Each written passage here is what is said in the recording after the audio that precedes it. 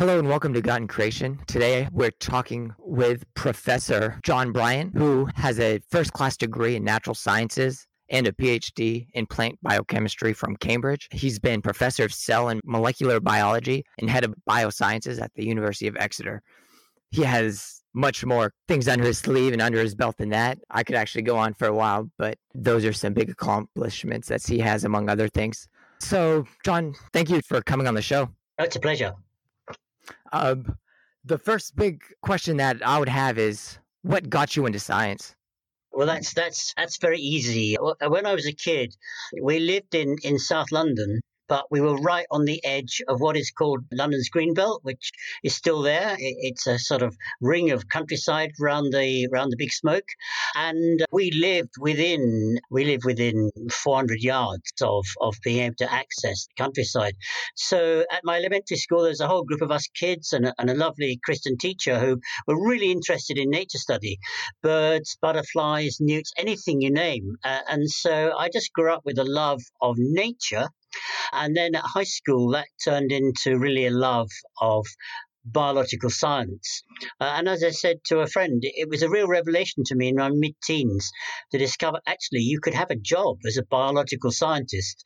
And that really thrilled me. And from the age of about 15 onwards, I knew I wanted to be a professional scientist. And the assistant pastor at the church our family attended was very thrilled by that because he said, we need more scientists who are Christians. And so that kind of confirmed a calling. And I pursued that calling. And although my interest in science started with the environment, with nature, at Cambridge, my professional interest turned to the cellular molecules, DNA and stuff. But I still love the outdoors. Absolutely. Yeah, I see you love the outdoors and bird watching. Absolutely. I'm actually curious as to if you could sell me on bird watching, because I know just the flight of birds is such a beautiful and intricate thing. I'm curious as to why. Do you still bird watch? I still bird watch, and in fact, we live on the very edge of one of the European Union's top areas for wetland birds. Top 10 areas for wetland birds. But I won't try to sell it to you. I'd have to take you out and show you. Absolutely. Yeah. So going back to just biology, what was your first degree? What was your first major? So, yeah, it doesn't quite work in the same way in England as in the States. So I did a degree in natural sciences, which is a fairly flexible degree and allows you to specialize in different areas. And so I specialized in biochemistry and in plant sciences, with also quite a strong interest in genetics. So what was your main focus at the cellular level in DNA? What has been your biggest study? Well, I guess my biggest study, in my research over the years, I've been very interested in the way that organisms control their growth, and growth requires the manufacture of new cells. And the manufacture of a new cell requires the cell to copy its genome, to copy its DNA before the cell divides into two. And my PhD started with that when a cell is dormant and then moves out into active growth. And I was working on plants for strongly ethical reasons. I'll tell you about that in a moment. It was a question of how does it start to copy its DNA? How does it start to copy its genome? And that has been really the major focus of my research over many years, going right down to the level of how actually does the process switch on? How does a cell decide, now is the time to copy my DNA because a bit later I'm going to divide? And that's been very thrilling, quite awesome, in fact. Could you go into a bit of just the tremendous amount of perfection and detail it takes for cells to divide and for the DNA to communicate with the cells and how that works? Oh man, how long have you got? Well, firstly, let's think about the division process. It's very important in any organism that cells only divide when they are supposed to, and if that goes wrong, for example, in animals, you would get cancer. And an integral part of that is some hours before actually dividing, they have to copy their genome, copy their DNA. And that, again, is, if you like, a molecular decision the cell has to make. It has to be the right time, and everything has to be correct. And when we first went into this, when I was looking after my first graduate students, we had a very simplistic idea, but now it turns out that after several years of research, the cell is very, very careful about deciding whether to copy its DNA. And sometimes I say that there are more fail-safe mechanisms, more stages to go through to check they're okay than the President of the United States has before using the nuclear codes. It really is. It's a very, very well orchestrated, well controlled process. It takes about 7 layers of regulation. And my atheist colleague and I, who led the research team on this, we are equally in awe of this process. It is absolutely beautiful. There's no other way to describe it. But still, we do not know what causes the first level of control to be switched on. What actually makes it do that? So there's still lots of answers that need to be found out. Even though I've retired from the science now, I can still look at it and say, this is awesome.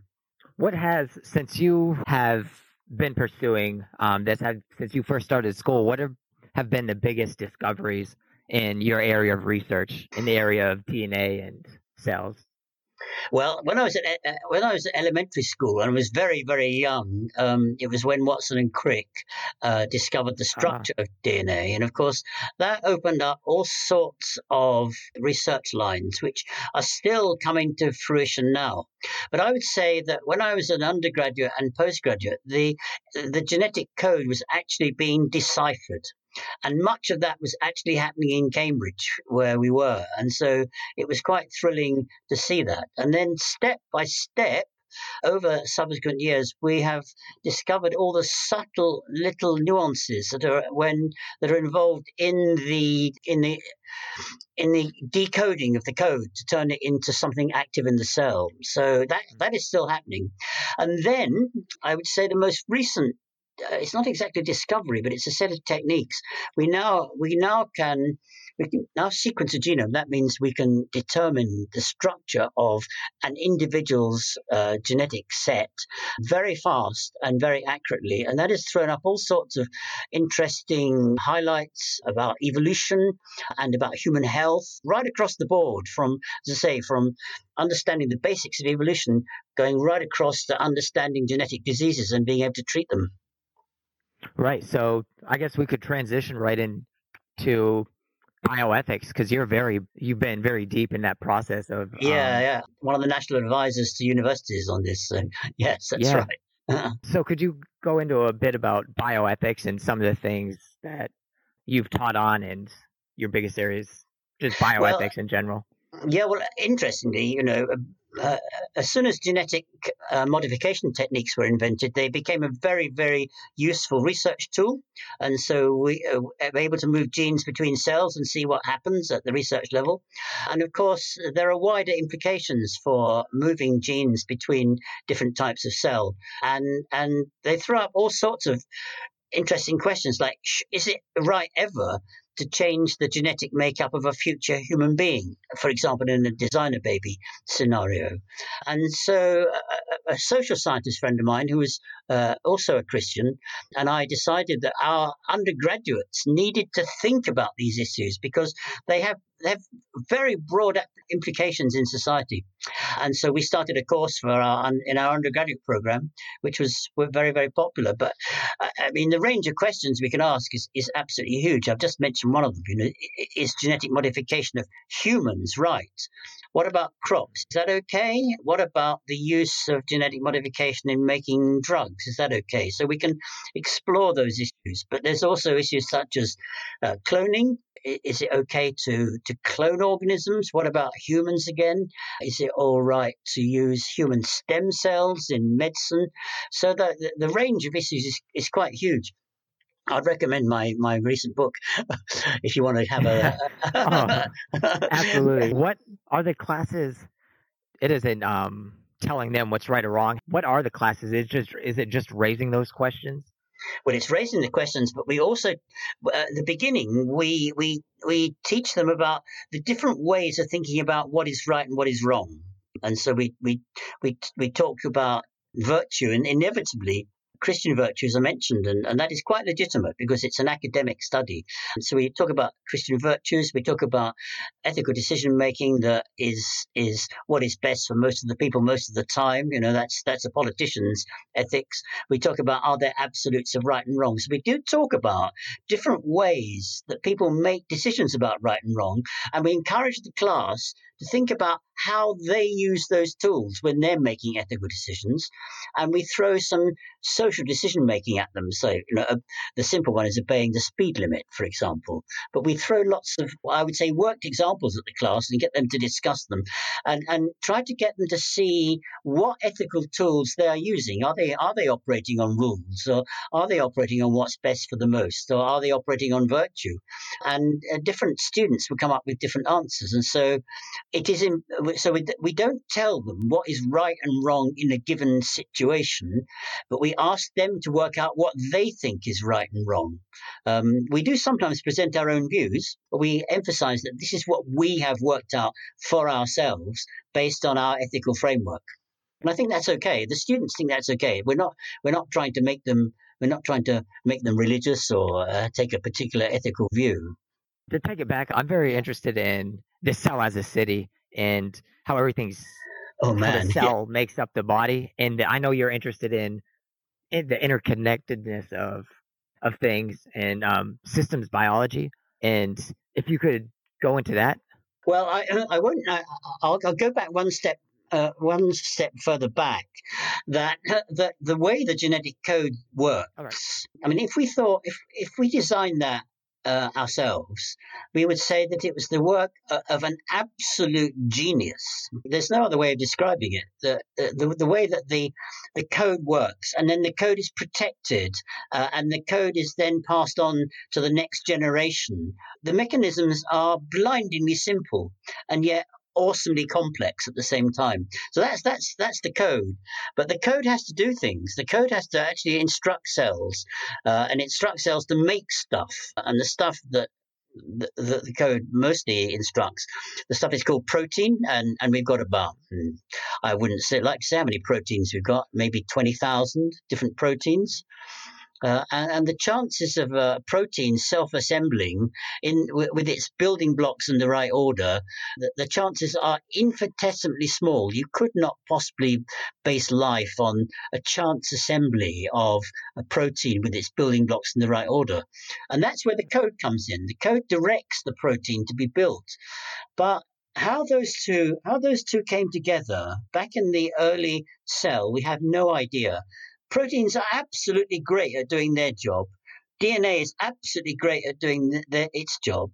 But there is no, if you like, essential biochemical reason why there should be a linkage between the code in DNA and the resulting proteins. It just doesn't make sense. How on earth did these two types of molecule ever come to be to be interdependent on each other? It's totally astounding that this happened. And although I don't subscribe to the intelligent design movement being quite okay about evolution, I think most honest people looking at the way the code works would say this looks like a designed process, because there's no way of thinking about how did that occur by random interaction. It just doesn't make sense. And then we've got the problem of how did we assemble a cell around these things that are going on? How was a cell first assembled? Because the cell requires DNA, and yet DNA now requires a cell in which to work. So we've got a circle we can't break into. So way back at the beginning of life, there are elements there which are just amazing and which are totally puzzling to us as we try to think about the mechanisms whereby they came into being. It's very, very difficult. And so we even have agnostic scientists saying the appearance of design is overwhelming in the way that a cell and the genetic code works. That's interesting. And then, of course, the cell is a totally integrated entity. regulating its activity, switching genes on and off, proteins active or inactive, and so on. And so you've got an entity which is kind of self-regulating, but also has to regulate itself in a body in relation to its neighbors to make an organ, for example, make a liver or a brain. How does that process work? Oh, well, in both plant and animals embryos, we begin to see, if you like, gradients set up. Those gradients may be partly determined by gravity, but they're also determined by position within the body of the parent plant or animal. The gradients then respond to cues from the parent body, and so we get gradients set up. So a cell at one end of the gradient might go in one direction, and a cell at the other end of the gradient might go in the other direction. So a very simple example would be that in a plant embryo, we can see the early root cells at one end of the gradient and the early shoot cells at the other end of the gradient.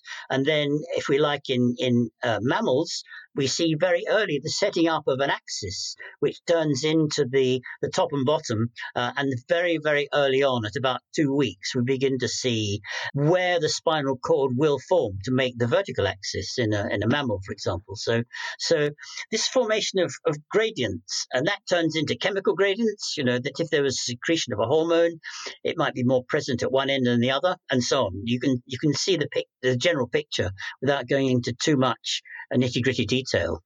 So cells respond to each other in a number of ways, but one of which is their position with respect to each other. Oh, okay. Yeah, interesting. You do have a degree in plant biochemistry, so I wouldn't want to not talk about that. Yeah. Okay. So I wanted to work on plants because, well, firstly, they shape our environment. That people, all the lovely cozy natural history programs focus on the animals, but the plants and rocks and weather really shape our environment, and the animals are secondary shapers of the environment. So that's one thing. But the other main thing is that plants will feed the world. They are the basis of the food chain. I'll be quite dramatic, but without plants, we would not be here, because the process of photosynthesis is so important in trapping the energy from the sun. And so I chose to work on plants, and I chose to work with a very charismatic younger PhD advisor. And together we worked out that we wanted to do this study of what happens. How does a plant cell decide to leave dormancy and start being active in growth? And that's how I first got started on the DNA side of stuff, was actually my PhD, but my undergraduate program had pushed me strongly in that direction as well. Okay. So I am interested in photosynthesis, and how does that process in a rough detail work? And also, because it must be pretty complex, or else we would have some better technology to capture sunlight. And we would. Yeah, people are trying to work on artificial photosynthesis, but essentially and this evolved suddenly, maybe 2 billion years ago. Quite extraordinary that photosynthesis was I always say was invented, but we'll say it evolved. First, I said that changed the planet because it provided oxygen. The byproduct of photosynthesis is oxygen. And that immediately made possible the presence of really complicated organisms whose biochemistry needs oxygen. And that's almost everything now that lives, apart from a lot of microbes. And so plants, animals, whatever, we are oxygen-breathing organisms. And the arrival of photosynthesis on the planet was one of the things that triggered that.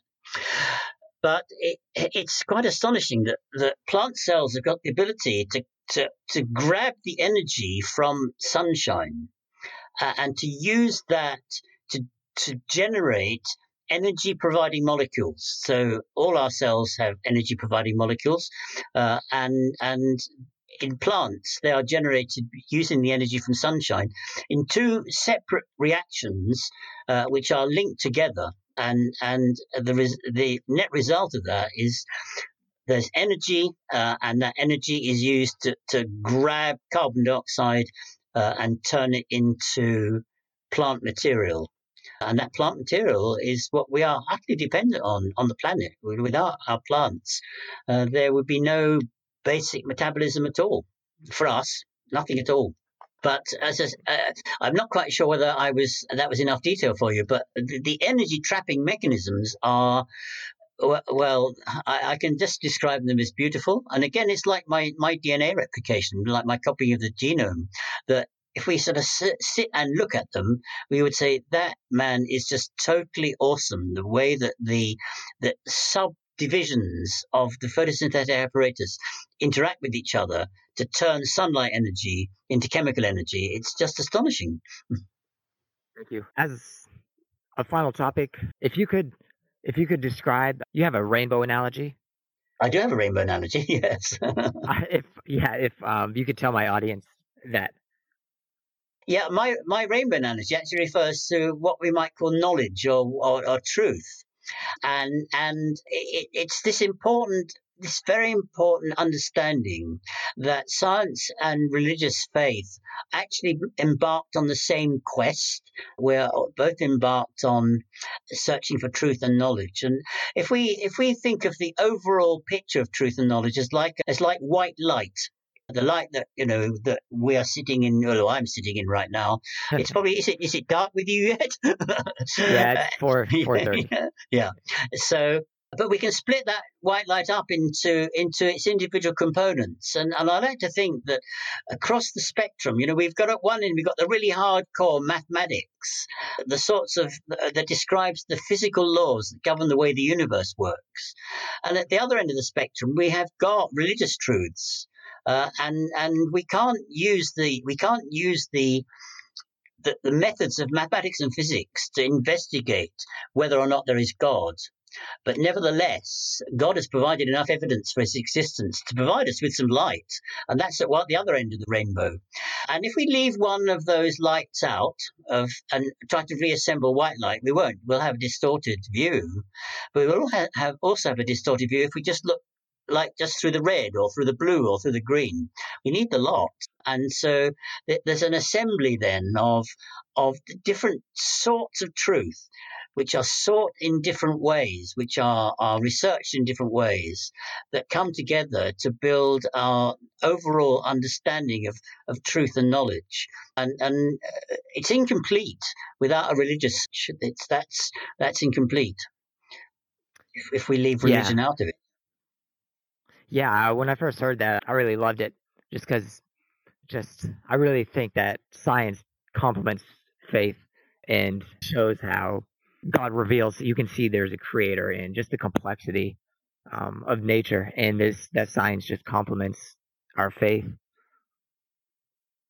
I think what I might do, Tyler, is that my friend Graham Swinnard, who's the astronomer, and I have just finished a book which we're trying to get published at the moment, which is called From the Big Bang to Biology, Where is God? But the last chapter is Why Do We Believe?